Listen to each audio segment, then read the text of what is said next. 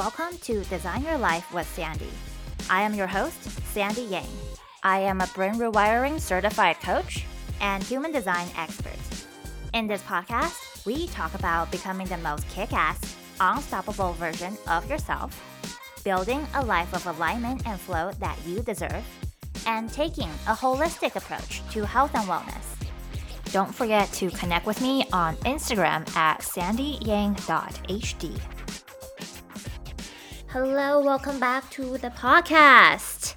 Welcome, happy Friday. Well, it depends on when you're listening to this, but I'm excited to introduce you to my friend Naomi, who is today's guest on the podcast. Naomi and I met when we did our human design reader training. She is also a projector, so if you are a projector, you're looking to be expanded by other projectors. How do they solicit invitations? Oh my god, I kid you not, just this week, I encountered several people who recently found out about their human design. They learned that they are a projector and they kind of looked up what it meant and they're really bummed about it. They cannot accept it. What the fuck? Why do I have to wait for the invitation? And that fucking tripped me up so much at first too, because when we hear waiting for the invitation, it's like, oh, so I can't just go after things. I can't chase my dreams. I have to wait for people to recognize me, and that just feels very, very disempowering and almost a little scary, to be honest. If you have had a reading before with me, then you know that all of what I just listed is not the case. Human design language can be so confusing. So if you really want to understand your design deeper and let it be a tool to empower you, I would highly suggest booking a reading and book it with someone you resonate with. I have recently heard a few people be like, I got a reading, but I don't think it was helpful or I didn't like it. You really want to book it with someone you resonate with, you trust, you just feel good about. You don't want to book the cheapest reader you find. So that's my tip there. I think human design is an extremely helpful tool, and if you don't resonate with it, then just leave it, not a big deal. Anyways, enough about my rant. I have an exciting announcement for you. I am hosting an energy healing circle on November 18th. That is going to be a Thursday, and we're going to be having a lunar eclipse. Lunar eclipses are basically super potent full moons. Lunar eclipses are powerful gateways to create major changes in our own lives. It's a great opportunity to release energies that have felt stagnant or heavy in our energy field. We will also, by releasing those old energies, make room for the new. So this is a chance to align our energies to match our manifestations. So this is going to be pretty great. It's going to be an expansive experience for sure. You're going to walk away feeling renewed and magnetic. So if you want to be a part of this amazing event, there are actually 2 opportunities for you to participate. You can sign up in the link in the show notes, and I cannot wait to support you. In today's episode, though, I have my amazing friend Naomi here with me, and she is a projector, 1-3 profile, Splenic Authority.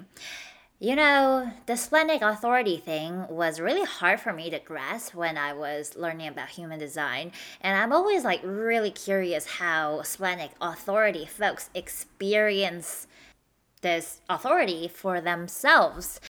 If you don't know what that means, Splenic Authority is one of the ways people can make decisions based on their human design. So you could be sacral authority, where you follow your gut response, like what makes you feel lit up physically, what makes you feel energized and passionate about. So sacral is a huge one. Another really common one is emotional authority, which we have a whole podcast episode about, riding out your emotional wave. And still, like at the end of the day, go with what lights you up emotionally.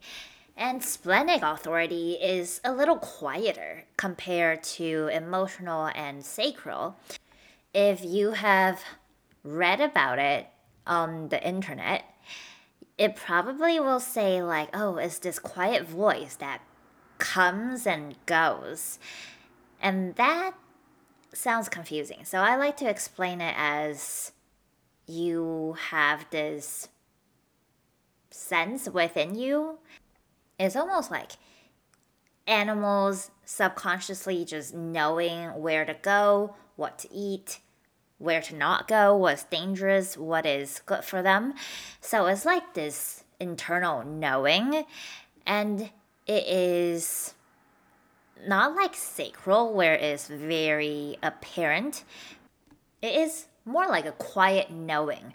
So if you're splenic authority or you have a defined spleen in your human design chart, you can strengthen this quality by creating more peace in your day, since it is this quieter voice and you want to make sure it feels welcome and that you can hear them when they're speaking to you. So in this episode, we talk deeper into it. And yeah, we also talk about cognition, which is super fun. Did you know? Okay, so I know a lot of people are looking to become more intuitive. And the cognition piece is actually really useful and fun to dig into. We talk about our own cognition in this episode. Cognition in human design is like your strongest sense, and it plays very heavily in how we experience the world. So that is a really fun, interesting piece. I really want you to hear about it and look yours up if you haven't already. Naomi also provided a lot of solid advice that's really actionable and digestible for people who have a relatively quote unquote open chart. So, a lot of people have charts that have a lot of white centers, like undefined centers, and when you have a lot of undefined centers, you can feel a little vulnerable to the world. Like, oh, you are almost like more empathic. And even though that could be really helpful and it comes with a lot of gifts, it can also be very overwhelming. Imagine you just like picking up other people's energy in all those different areas. So she shares some great nuggets about navigating that, and I'm actually going to shut up and let you enjoy the episode. If you think this episode can be beneficial to someone, can expand someone, remember to share the love. All right, you guys, enjoy. So glad we're doing this, and I'm excited to like talk a lot about, splenic authority, the whole like projector thing, the 1-3 thing, because like I experienced that too, and I'm just like, oh, I would be curious like how you experience it as like a human design expert, just as someone who is about like integrating human design stuff into your day-to-day. Yeah, I'm excited. I love talking about this. Okay, so let's kind of just like get into it. I would love to have you introduce yourself to the audience, who you are, your human design, your astrology, sun, moon, and rising, all that good stuff. So my name is Naomi Nakamara. I'm in the San Francisco Bay Area. I've spent the past 6 years working as a functional nutrition health coach, and then recently shifted to, I don't want to say I'm doing different work. I think I'm doing the same work, just taking things a step deeper beyond the plate and really making human design the focus of my approach and the work that I do. I'm a 1-3 splenic projector. I am I guess my sun is Sagittarius, my moon is Scorpio, and my rising is Aries. So I know there's a lot of fire there. I'm not totally the expert on astrology, but I do spend some time reading through it. So I'm familiar. I've had a natal reading, but yeah, 1-3 splenic projector. I also have like two fire signs. I have like a Sagittarius moon and a Leo sun. Ooh. Yeah. How do you resonate with was it the Scorpio moon? Yeah, like I said, I'm not that well versed in astrology, but yeah, the Scorpio moon, total transparency, before having my natal chart reading, I would only read my sun sign. So I didn't even really know that much about the Scorpio moon or really even the Aries rising. So I think I'm still trying to process how that shows up for me. There's a lot of intensity though in my chart. I have a friend who is like a triple Scorpio, like sun, moon, rising, and like other stuff too. So she's like super Scorpio. I guess Scorpio is very much like they like to go deep and they don't like to bullshit. Yes, and a lot of people closest to me have that as their sun sign. So I definitely see that in them. Oh, okay. I have a lot of Sagittarius friends and a lot of Libra friends. So it's kind of interesting how like we get along, you know? Okay, so 1-3 splenic projector. So before we dive into that, I would love to like just, get to know you with some rapid fire questions. I love doing these. Sure. So are you ready? I think so. I mean, they're fun and easy. So Let's first question, how do you start your day? So I try to start my day every morning with a workout. And prior to the pandemic, I never thought I could work out at home, but I was kind of forced to. Yeah. So I've been doing Apple Fitness Plus workouts, which is great because there's like all different kinds. And every Monday there's new ones uploaded. So I start my day with that. And then I take my dog out for a walk and then I come home and have a smoothie for breakfast. Like that's the same thing every single day. I love that so much. Tell me about your arrows. My on my chart. Yeah. So I have the top left one pointing left. Mm-hmm. So active brain, and everything else pointing right, passive. Oh, okay. Interesting. I have like 3 passive arrows and my manifestation strategy is the only left arrow. So that's interesting. Yeah, I love the way you start your mornings. So you do like an Apple Fitness workout. I've actually never tried it out, but I would love you to dive a little deeper about working out as a projector, because I get this question all the time. People think like projectors are supposed to be like, yogis or, like they don't do very much actively. So tell us about, how has, your worked out how has your workout shifted and changed since learning about your human design? That's actually a big part of my human design experience. So just a little bit history. What was the catalyst of me pursuing a health coach certification was I spent a lot of years doing long distance endurance training. So training for marathons and half marathons and whatnot. And I really severely burnt out. I overtrained and had really extreme adrenal dysfunction. And that was the turning point. And that's what led me to do a health coach certification. When I learned about human design, specifically being a projector, one thing that really stood out for me was that, as being a non-sacral, sacral people, they know when enough is enough. And as a non-sacral, that's not something that came naturally to me. And I was like, oh my gosh, yeah, that's like, I totally overtrained. And I always have this drive to like push myself and do more. But, I also have undefined root.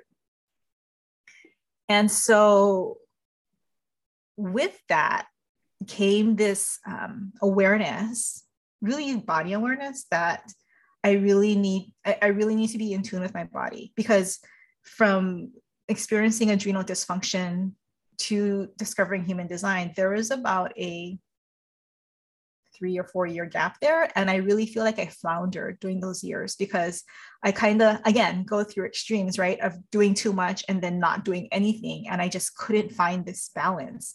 And so having this awareness of how being a non-sacral and how that shows up in my design really resonated with me, along with having an undefined root.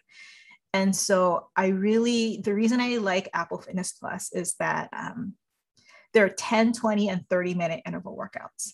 And there's all different disciplines. So there is, the whole intense HIIT or cardio, but then there's also dance, which is also cardio, but in a lot more fun way that's less intense. Or there's yoga, or there's Pilates. And so to me, learning about my human design has helped me redefine my relationship with workouts and with exercise.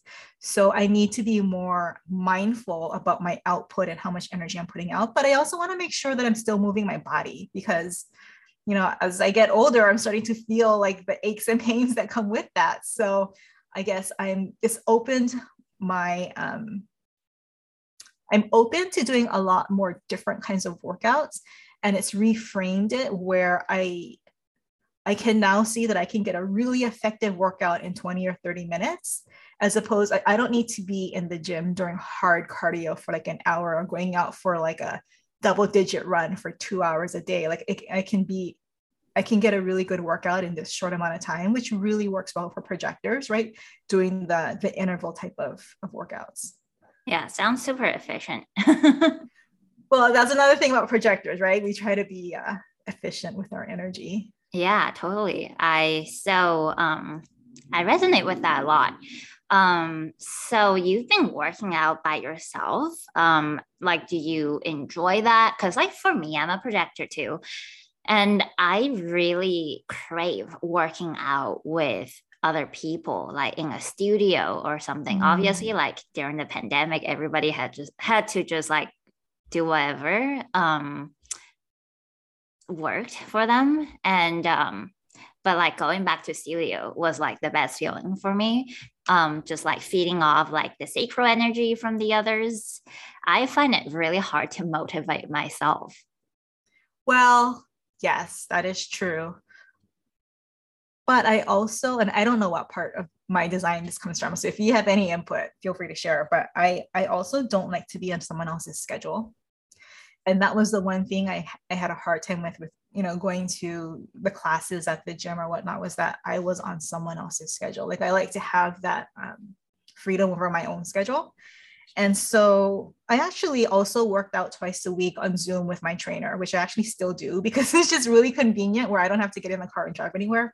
But on Apple Fitness Plus, they have a trainer leading the workout, and then they have 2 other trainers who also do the workout with you. So I guess I'm not physically in their presence, but yet they're also present. Oh, is it like a live class? It's not live, it's all recorded. Oh. But there's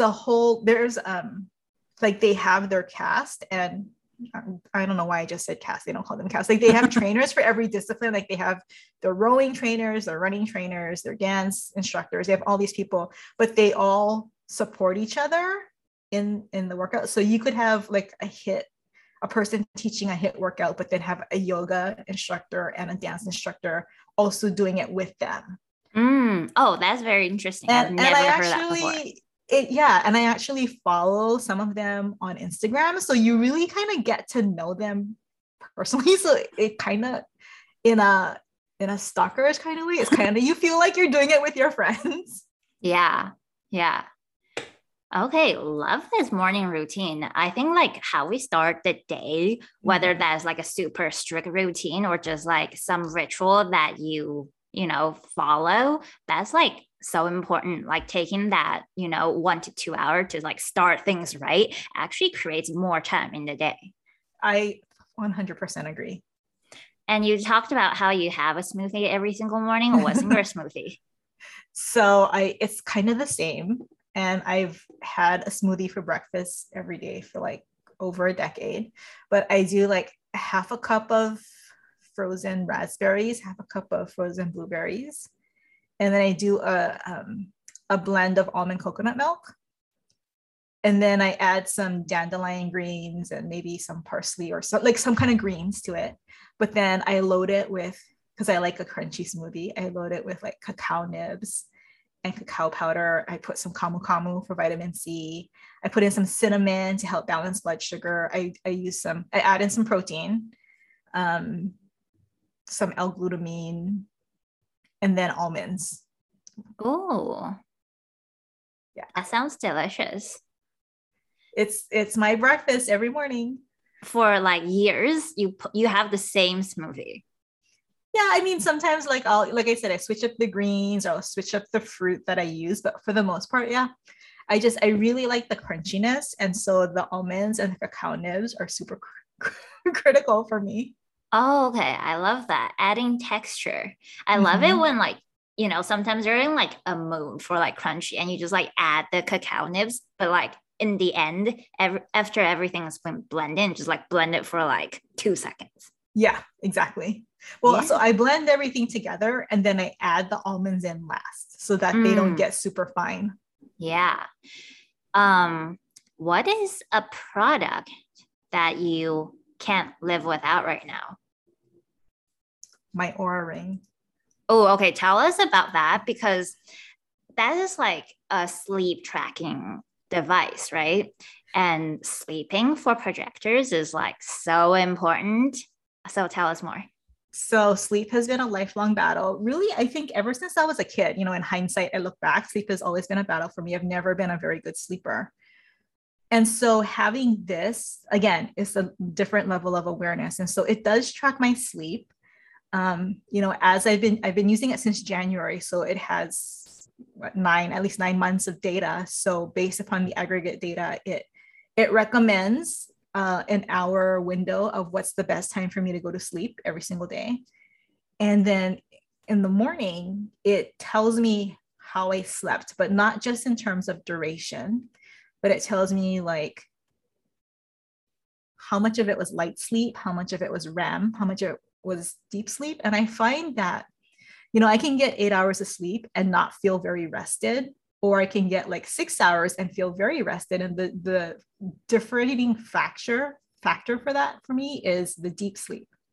So it's taught me that deep sleep is key for me to feeling rested. I also like it because it measures how well my body has recovered from the day before. So when I talked about I would always push myself and I overtrained, a lot of that came from my body didn't have enough recovery time. And yet I would still go out and do a hard workout the next day, which just depleted my body even more. And so with the sleep, and it also measures your resting heart rate, your body temperature, all of these things, it gives you a score. And that score tells you if your body's recovered from the previous day. And if so, then I'll go out and do a more intense workout. And if it hasn't, then maybe that's a day where I do some yoga or some low intensity workout. So it's really helped me again with body awareness because I really feel like human design is a way for us to learn body, mind, and emotional awareness. But sometimes we need other things to support that. And so my aura ring has really helped me in terms of managing my health that way. Yeah, I love data too. And I also, um, I'm really trying hard to make sleep a priority. And Mm-hmm. with the aura ring, so you learn that the quality of deep sleep and the length of deep sleep is like how well you feel the next day. Yeah. So, So it's um, not even like, oh, I got 8 hours, but I'm still tired. It's like, yeah, well, I got 8 hours, but it was less, I got less than 30 minutes of deep sleep. right. So, any tips on like getting more deep sleep? I think I can only speak from my own experience, but like I said, it gives me a window of what my recommended bedtime is. and I've experimented with this for the past 9 months. When I go to sleep within that window, I get my best sleep. And so that means I get a decent amount of deep sleep. When I don't, when I stay up too late, it never works out well for me. I don't know. I can't explain the technology behind it, but if I just follow the recommended bedtime, that's usually when I Yeah. wake up feeling most rested. I also, so I've also done other things just for sleep hygiene where I don't have any devices in my room, which is why I use the Aura Ring, because I don't want to sleep with like a watch on or anything. So I try not to have any devices. I don't have a TV in my room. I keep the temperature pretty cool, and I sleep with an eye mask. Oh, I love the cool temperature. I also do the Yes. eye mask. It's like a Yes, life-changing thing. exactly. Yeah, yeah. Okay. Wow. Um, with like sleeping, having taken sleep very seriously and experimenting with the Aura Ring for the last 9 months, like, have you just like noticed maybe your skin is healthier, just like your mind being like clearer, like more positivity, anything like that? Because I feel like when I have slept well, the world is just a better place. When I sleep well, I feel like a brand new person, and I feel like I have less anxiety, and I have more resilience to handle things better. Yeah, I also recently learned that like you can get 10 up not 10 hours, 8 hours every single day, but if you sleep like one day you sleep at 9, the next day you sleep at 11, and the next day you sleep at like 9 again, that inconsistency in bedtime actually makes your sleep less efficient. And yeah, that I found that true. Again, I've like I said, I've struggled with sleep my whole life. So this is something that I've really been working on for a long time. And especially when I was doing a lot of endurance running, um, I almost got obsessive about it just because I would want to get up and like be out the door for my run at like 6 a.m., right? Which means I had to be up at 5, which means I had to go to bed early. Um, but yeah, I would, and I think that was when I got really disciplined to make sure that I went to bed the same amount of at the same time on the weekends as I did on the weekday. Because here's what would happen: on the weekends, I would get tired, right? We all have the same amount of time at night usually that we get tired. But on the weekends, I would push through that to stay up later. So then I would get this second wave. And once the second wave hit, I realized that that was guaranteed for me not to have a good night's sleep. Mm-hmm. And so I really have to follow that first wave of tiredness and just roll with it. And so it's a little bit hard because sometimes my Aura Ring will say, well, your best bedtime tonight will be between 8:45 and 9:45. And during the summer at 8:45, it's still light outside. Yeah. And it takes me a while for I again non-sacral, it takes me a while for my body to wind down and prepare for bed. Oh, dude, same. I remember there was this one time I went to like Costco at like 8:30, and that night I just felt so just like Wired, right? wired. Yeah.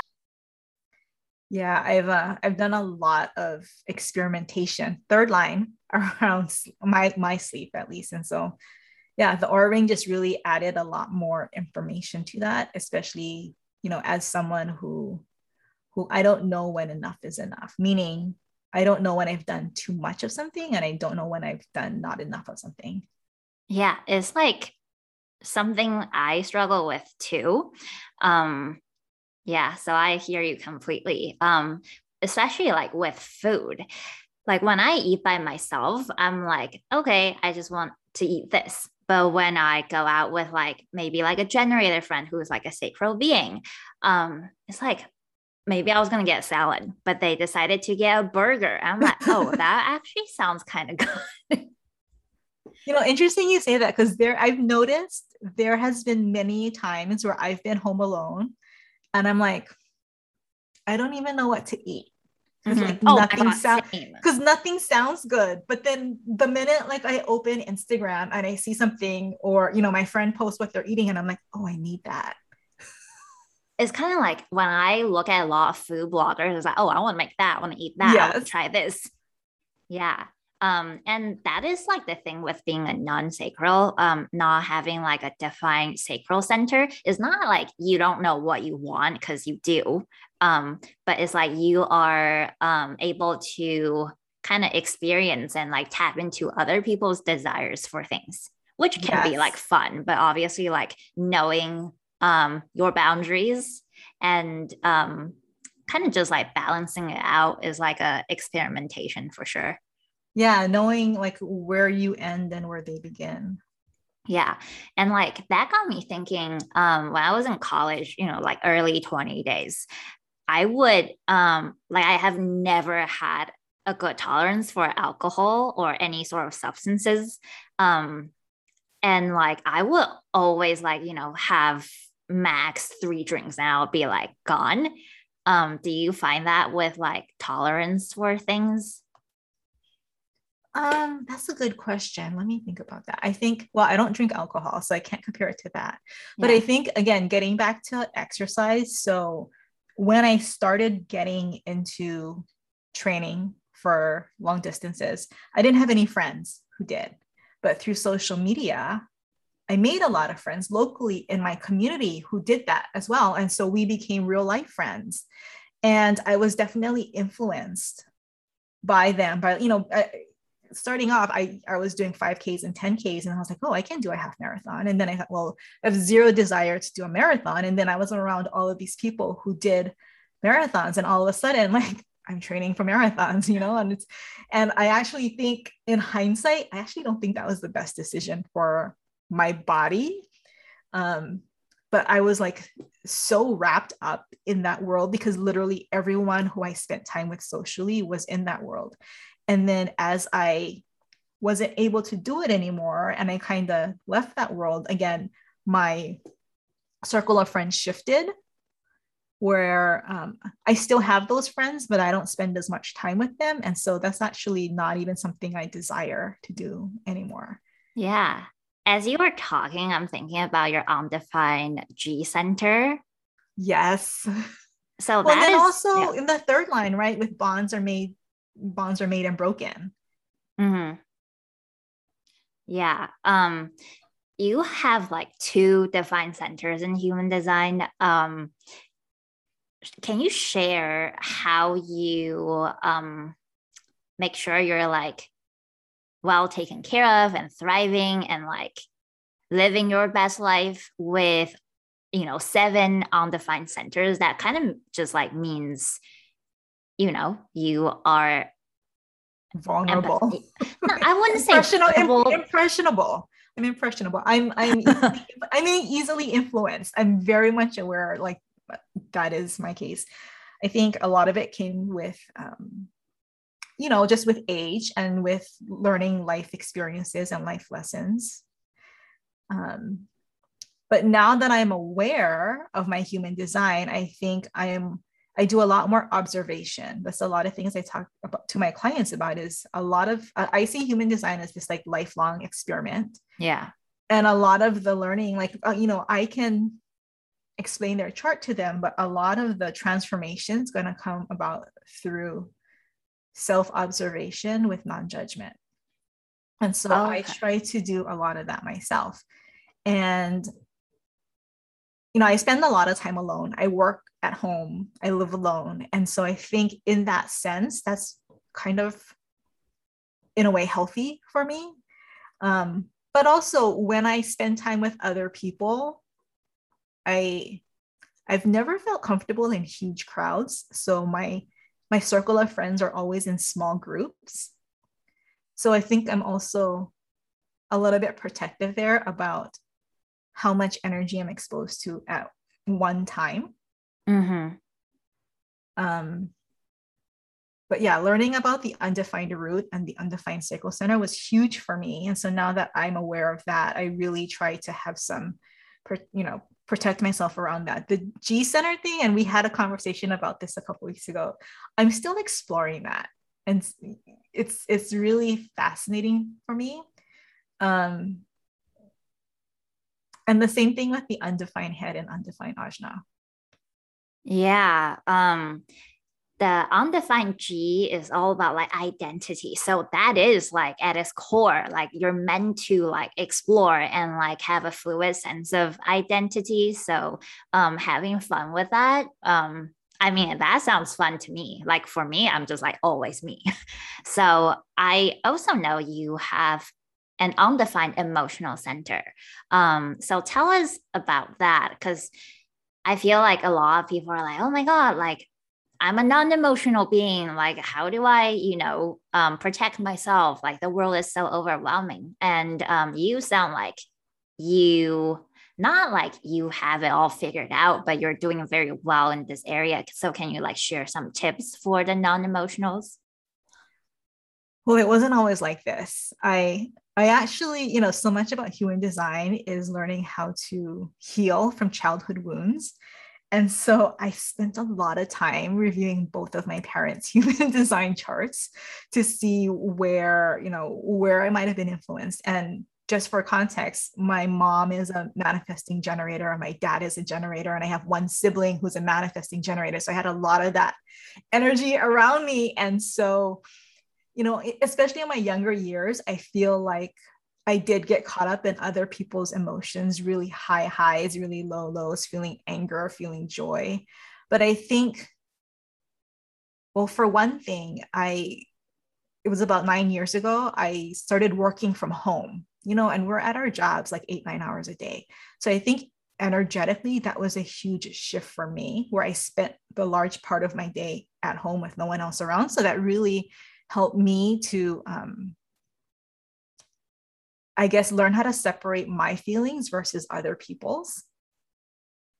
And then, yeah, again, a lot of observations with non-judgments, but I've thought about this a lot, emotional versus non-emotional, because I also feel like there have been times where people who now I know are emotional, have emotional authorities, they, like they actually have told me that I, not in this exact words, but basically that I'm cold-hearted because I don't feel things, which, without having the context of being a non-emotional, I didn't quite know how to take. But now that I do, I'm like, oh yeah, because I'm a non-emotional person. Like I don't take offense by that because I have context of that. So, I think with the non-emotional, you can either get really caught up in someone else's emotions, or you can be almost detached in a way. Yeah, like a therapist, you are just like holding space and like reflecting back. You Yeah, don't not have getting to not getting absorb, you can just right. observe. Exactly, not getting caught up in the energy of the emotion. Not that this doesn't happen, because it does happen from time to time, but I think I'm a lot more aware of when it is happening. So, like, can you give us an example? Like if I'm on a phone call with someone who's very highly emotional charged, And I this can can, be, this other person can be non emotional or emotional, right? right, yeah, like just whatever person I'm interacting with, if they are in a highly charged emotional state, whether that be joy or anger, I feel it building in myself, and then I feel it come out some way too. Like if I see somebody crying, I'm gonna start crying too. And I'm not a crier. Like things don't like I don't cry on it. You know how some people like they cry about everything? I don't. Yeah, I don't either. I don't. But then yet when I'm around, like whenever I see somebody crying about something, I will cry in response to them crying, not necessarily the reason that they're crying. That is so interesting to me because I'm emotional. So, is it like you notice that tears are coming out, but you're not sad? No, I feel their emotion, but like say they're crying because of something in reaction to whatever they're experiencing. I'm crying because I'm reacting to their emotion, not of the situation that they're having a reaction to. Like I Oh, can feel the emotion in them. Like if they're crying because someone passed, somebody who I don't even know, like I'm crying because they feel sad, not because of that, if that okay. makes sense. Yeah, yeah. Someone really close to me told me about how when his friends are sad because like a breakup or whatever, he feels very sad. I'm like, I don't I've never felt that in my life. So that's kind of the difference between emotional and non-emotional. Like everybody has emotions, right? Mhm. But it's just a different experience. Like for me, I'm like so occupied with my own emotions that I can see somebody else is sad and I can be like sympathetic, but I'm not like feeling their See, feels. that's so interesting because I feel like I do a good job of containing my own emotions, but I get really easily caught up in other people's. Mm. So how do you almost like detach from that? If I'm able to, I will remove myself from the situation. Uh-huh. Whether if it's like on a phone call or I'm like, I can't continue this conversation right now. I need a moment. Can we come back to this? I love that. Or, in the same way, if it's in person, if it can even be something I'm watching on TV. This is too much. This is too much. And I just like turn it off. Okay, okay. So like knowing that your own energy is precious and like kind of managing that and having boundaries and like tools in place to, not get to a place of like overwhelm. Yes, that is huge for me. And it's not easy to establish those boundaries with people who aren't as aware of how helpful they are, or who with people who aren't used to having boundaries established with them. Yeah, yeah, totally. It's hard. Yeah, it is. I find that it just takes a while for the other person to like kind of process like, oh, okay, this is like her having her boundaries and honoring them. And that's like a healthy thing to do. Maybe I should like do that too. But like Right. the And initial like it has reaction is right. not And it's like necessarily, yeah, it's not favorable. about them, it's Mhm. about me. Yeah. Yeah. So when you do that, you're also like giving the other person permission to do that for themselves. Absolutely. Like I wish they would. Mm-hmm. Mm-hmm. Okay. So like what is like the favorite part of your human design chart? All of it. Well, I think I will say well, there are two things. Finding out I'm a projector explains so much to me just about how, and then also my strategy of waiting for the invitation. And I was thinking about this, and funny story. I remember when I was a kid, and I must have been kindergarten or first grade because I had the same teacher in kindergarten and first grade. I remember in a parent teacher conference, she told my mother that basically I was giving a lot of unsolicited advice. And so, yes, this is at that age, like 5 or 6. And she had told me, and remember, she looked at me and said, maybe someday you'll be a teacher where you can run your own classroom.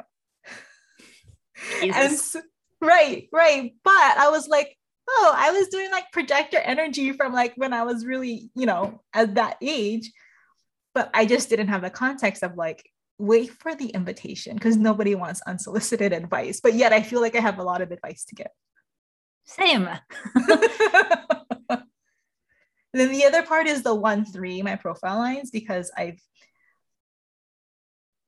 it's this running joke in my family that I have this random like trivia knowledge of like, and they kind of make fun of me for it. But then I realized like, oh, that's like my one line of wanting to know everything about whatever it is I'm interested in. And so it's not uncommon for me to be watching a movie or watching something on TV and then Wikipediaing whatever that is right in the moment, just because like I want to know more about it. And so like my family always makes fun of me for that.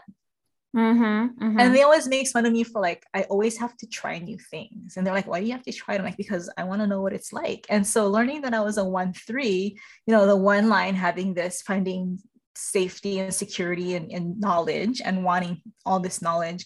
And then the 3 and learning by trial and error, it really made me feel okay that it was okay to be me because that was who I am. Yeah. I so resonate with that. And my friend and I were talking about this. I was saying how when I first got into like health and wellness, there are a lot of cool products to try in the United States. Is like really fun. I'm at this place where I'm like, okay, it's another product, I'm not like, I'm not going to try this. I know it's just like marketing and stuff. But in the beginning, I'll be like, ooh, medicinal mushrooms and like cacao and MCT oil and like all those things. I was like, I need to try it all on my own Mm-hmm. body. Yep, I tried all those things too. Yeah, I'm finally at a place where I'm like, okay, it's just like You've done the it, same and thing. it's like, Yeah, yeah, again, bonds made and broken. yeah, yeah. So much money spent. That too. I think the profiles are really fun. It's kind of like your astrology sun sign. It's like, Mhm. okay, you're a projector, but like it gives you like a deeper flavor. Yes. Yeah. Um, so with like the one line, what are you like learning right now that you can't stop? I think, well, we talked about the arrows, so I'm still really digging into my arrows, my variables, and my determination and my cognition and my environments. And I'm still trying to wrap my head around those in my profile. And I can definitely see how certain of those things have been themes throughout my life and how some of them I'm still observing how they show up for me. But if somebody were to ask me where I'm spending a lot of my time in human design, that's where I'm spending my time, is really trying to observe and learn how my variables show up for me. Mm, I am curious, what is your digestive type and strongest sense? Digestive type is high sound. Okay. And that's where I'm like, I'm still trying to process that. Okay. From Because what I it's know, well, I was yeah, gonna say it's not like hot and cold, or right. it's not like alchemized or not alchemized. And so it's different. And so I would love to hear your thoughts. Okay. I know a few high sounds in my life.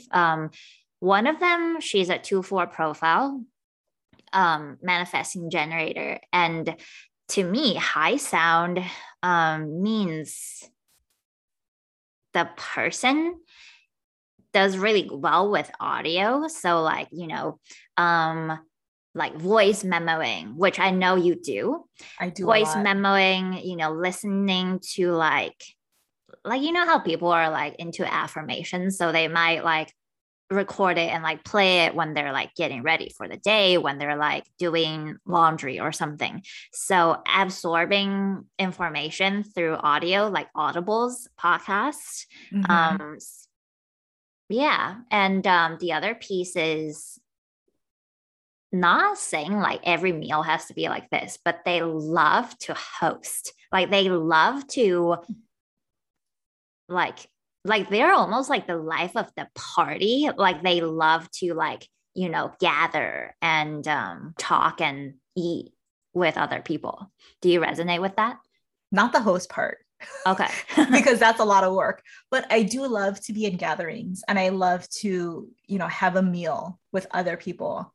Um, but a lot of determination is about how you nourish your brain. And I Mhm. definitely process information the best when I'm hearing something. So you asked about my strongest sense. So my cognition is external vision. So I'm very sensory driven.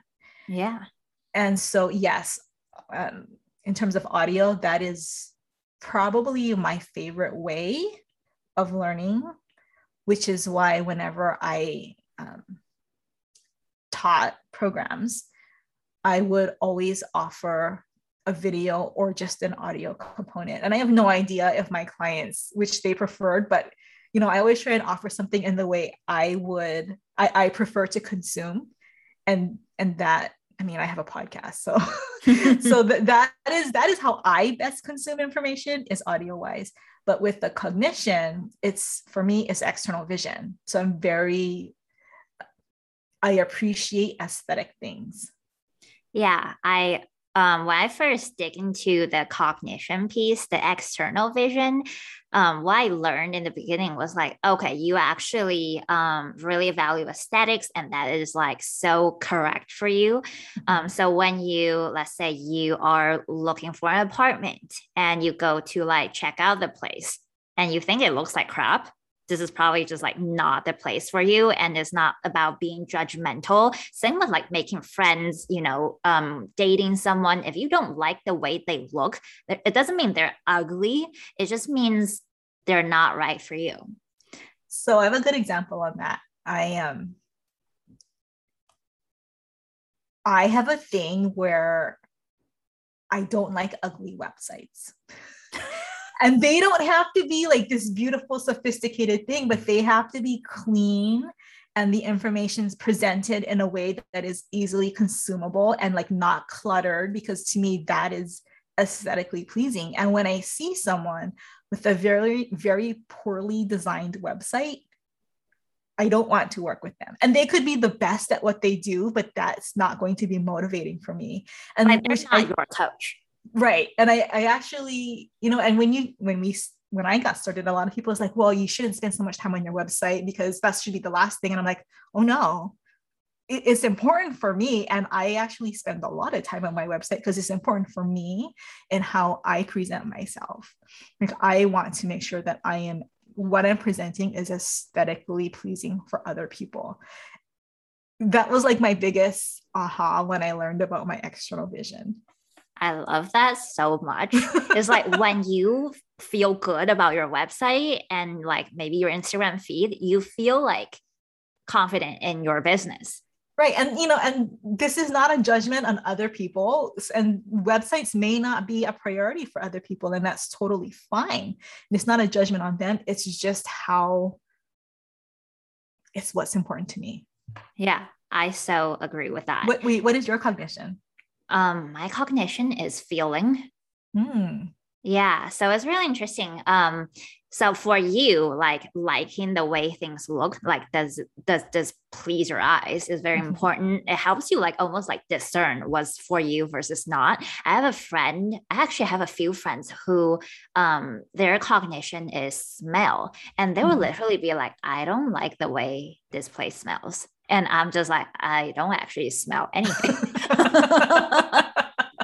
And like, so interesting. Yeah, they think their pets, their significant others smell really good. So that's kind of like how they pick and choose without like, like logical reason. That's like how they, determine what is right for them. Yeah, so it's just interesting. And yeah.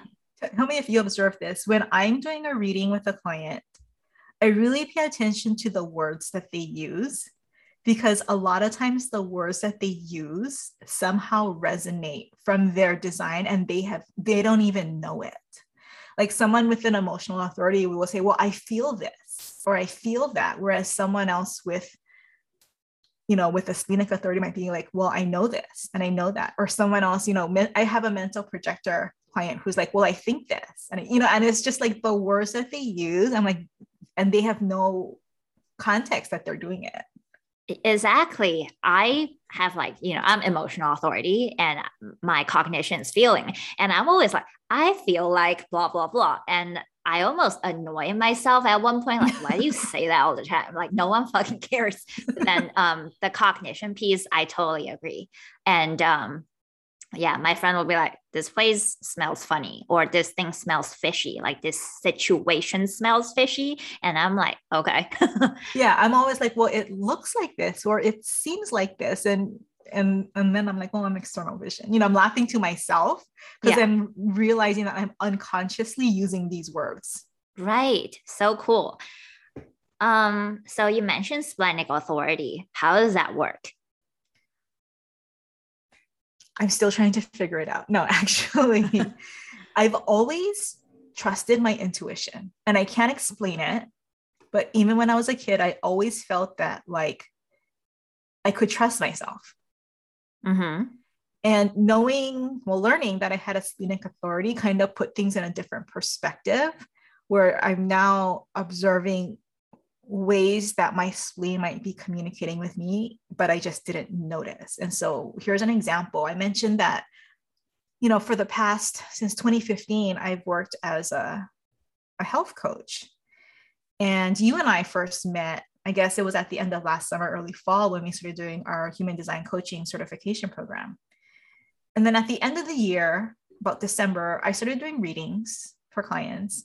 And I had this really strong feeling, but it was just in passing, that it was time to shift my work from health coaching to human design.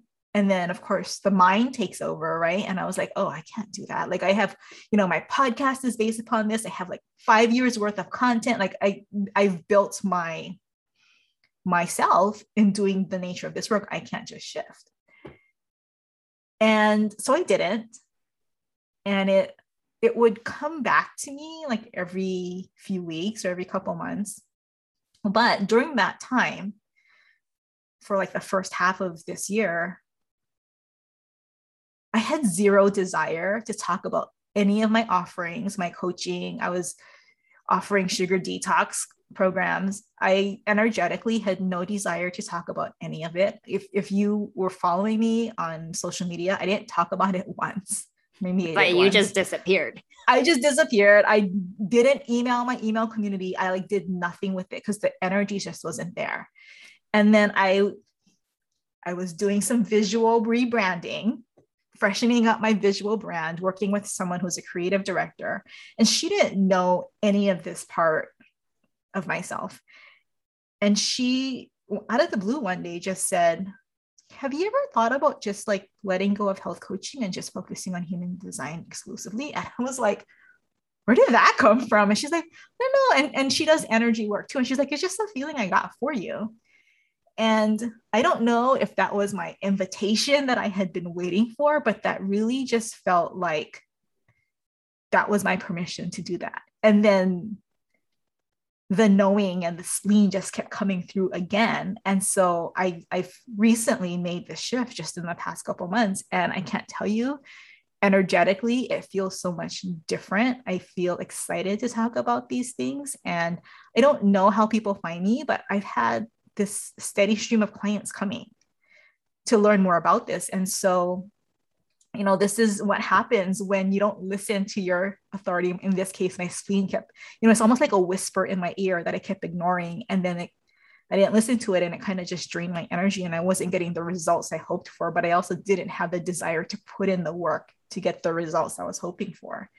And then once I did, because thankfully, the spleen can come and go. And so I always have, again, my voice memo app or a notebook with me to write things down, because the spleen can come and speak to you once, and then it can leave. So if I always have these ideas coming to me. And so if I don't write things down, I'll forget about them.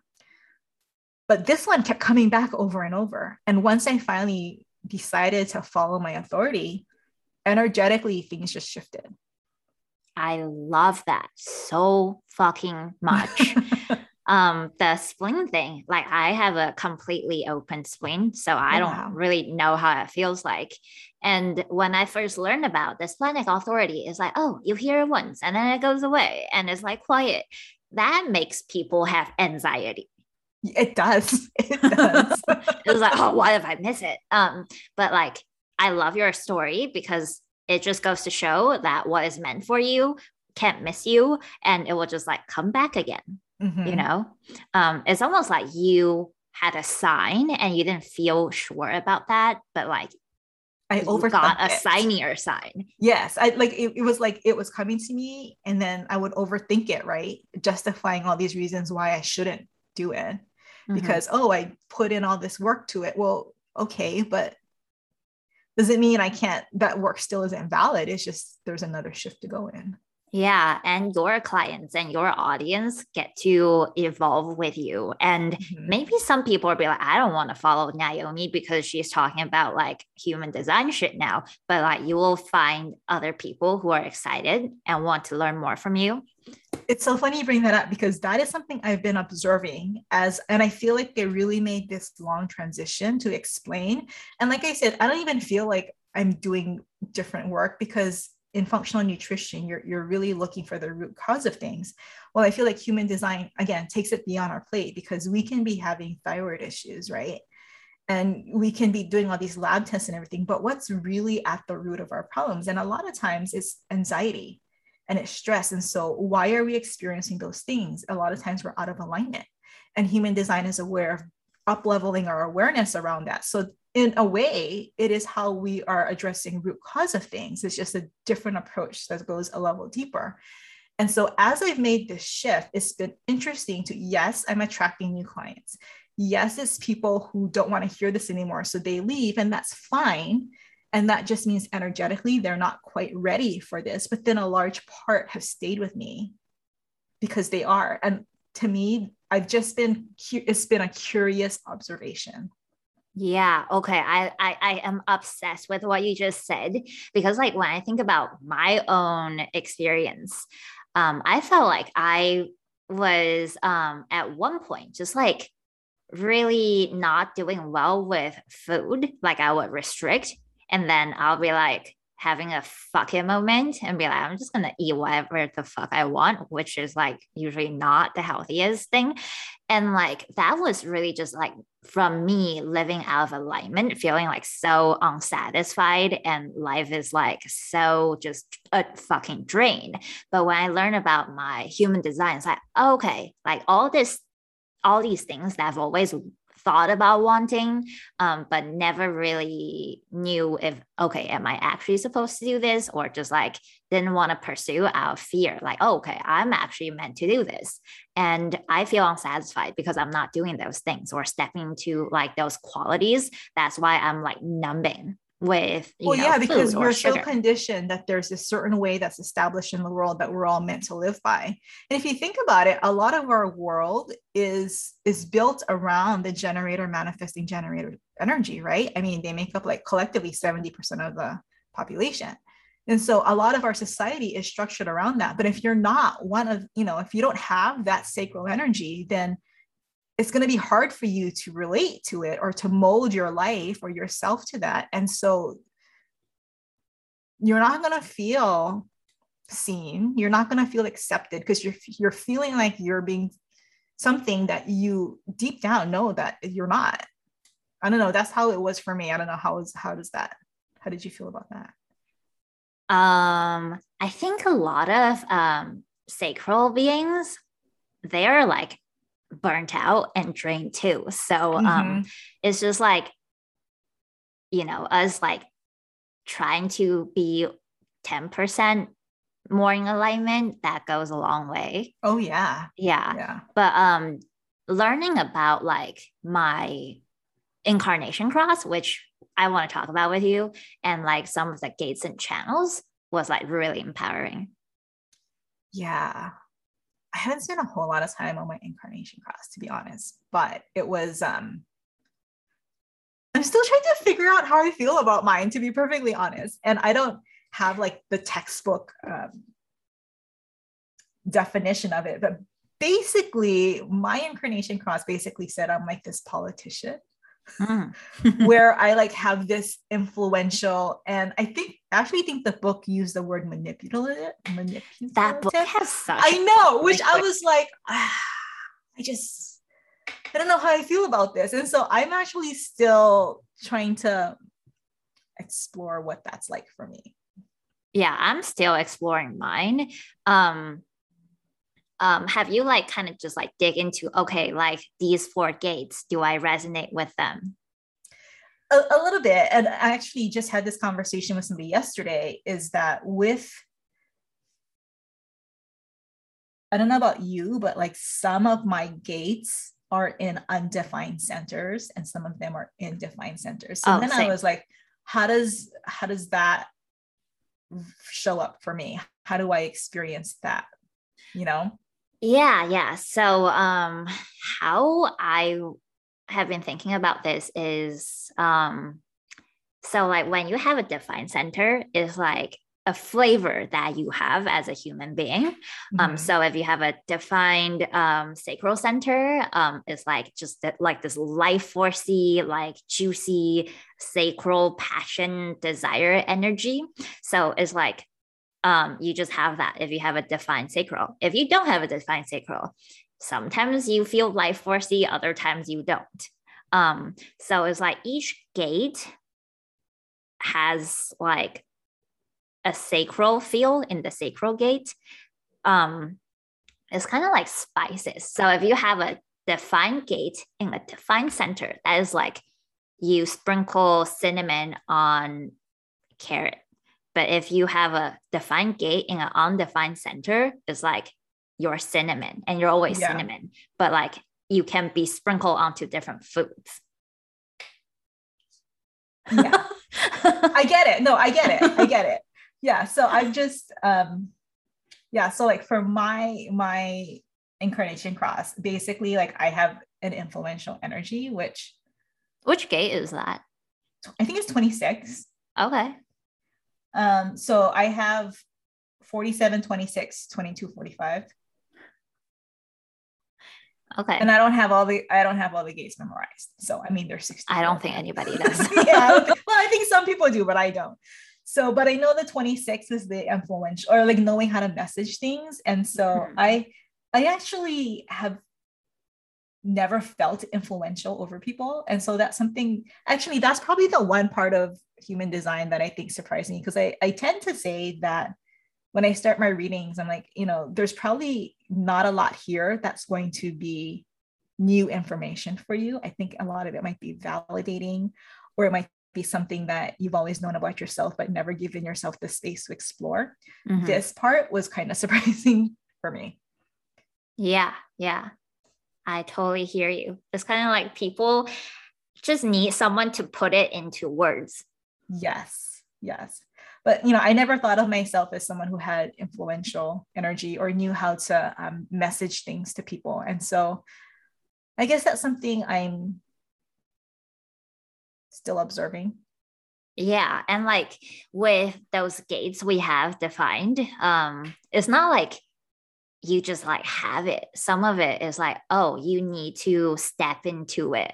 Or it's not always there all the time. Yeah.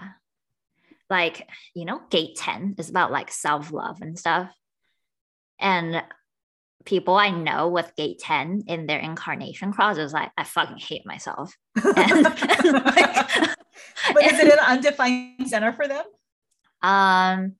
Either or. But it's like, they're meant to be like a voice for self-love in the world, and they're like, well, I don't like myself, so I don't know how the fuck that's supposed to work out.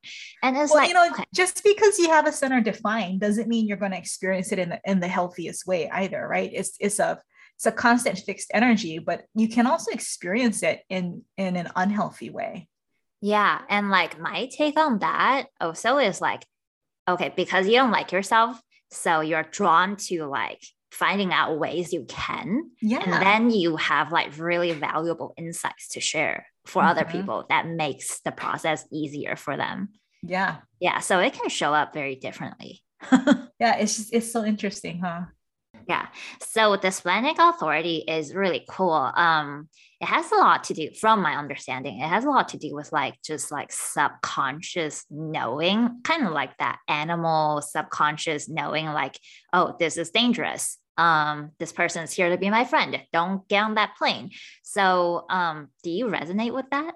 Yes. I feel like I have that intuition where I can read people very well. Ooh. And I can't explain it, but I feel like I do have that sense for myself. I can't really say, I can't say it for other people, but, I can kind of feel people's intentions. Take, for example, on Instagram, right? We all have the people who slide into our DMs, and and there's some people who I feel like I have a good feeling about them. It's like something that I think can be very nurturing. And then others, and I'm like, no, you're not coming at me with like a good intention, which I don't know how, but I feel like I'm a pretty good judge of character on people.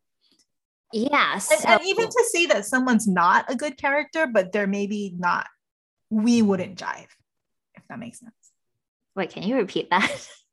So, in my, like when I say I have this intuition about people for myself, if I feel like someone is not a good fit for me, it's not saying that they're a bad person. Right. It's just that my intuition is telling me that they're not a good fit for me. Okay, I love that because it sounds like it's not super emotionally charged. Mm-hmm. So if someone, let's say like you're jealous of someone and you like fucking hate them and you're like, they're a bitch. But really that's like super emotionally charged and they're probably not a bitch. But like if you're like, okay, I just don't think this person has good intentions, I don't actually feel super charged around this, then it is probably intuition. Yeah, I actually had this experience, gosh, must have been about 10 years ago. And this is long before I ever knew about human design. And again, I had this community of friends, and there was one person who just never clicked with her, and they were there was actually this supercharged event that happened that I was impacted more than she was, but she had a lot more of a stronger reaction to it than I did. And I just energetically pulled away. And it wasn't like we had an argument or a fight or anything, but she noticed and she kind of called me out on it. And I was like, I'm not angry with you, or, I just don't think that we gel as people. So I wish you well, and I don't know. I kind of feel like that's a little bit of my Splenic Authority coming in. Also probably some of my third line coming in. Yeah, I love that. It's like, I wish you well. I don't like you, but I don't hate you. I just don't think we're a good match. Yeah, exactly. Yeah. Okay. I love that. This has been a great conversation. Has it? I hope it's been. Yeah. Well, I am enjoying this. So I would love for people to connect with you. How can they find you? So my website is livefablife.com. And now that I said that, like, I am really like into aesthetics, I feel like people are going to go look at my website to see if it's aesthetically pleasing. I hope it is. And then I'm on Instagram at livefablife with Naomi. And how do you live a fabulous life? So funny. That actually came about because remember I said that the catalyst for me pursuing a health coach certification was overtraining.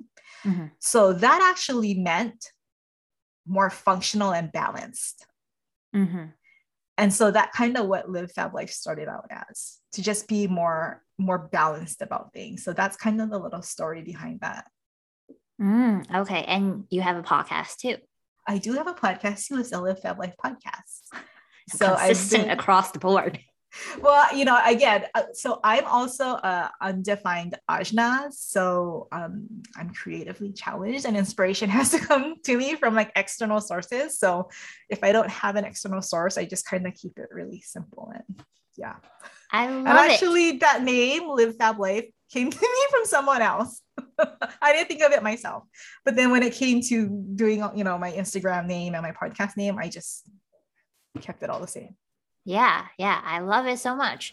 Okay, thank you so much for coming on. And thank you for having I would love to chat more about human design with you in future episodes. Anytime. My favorite topic to talk about.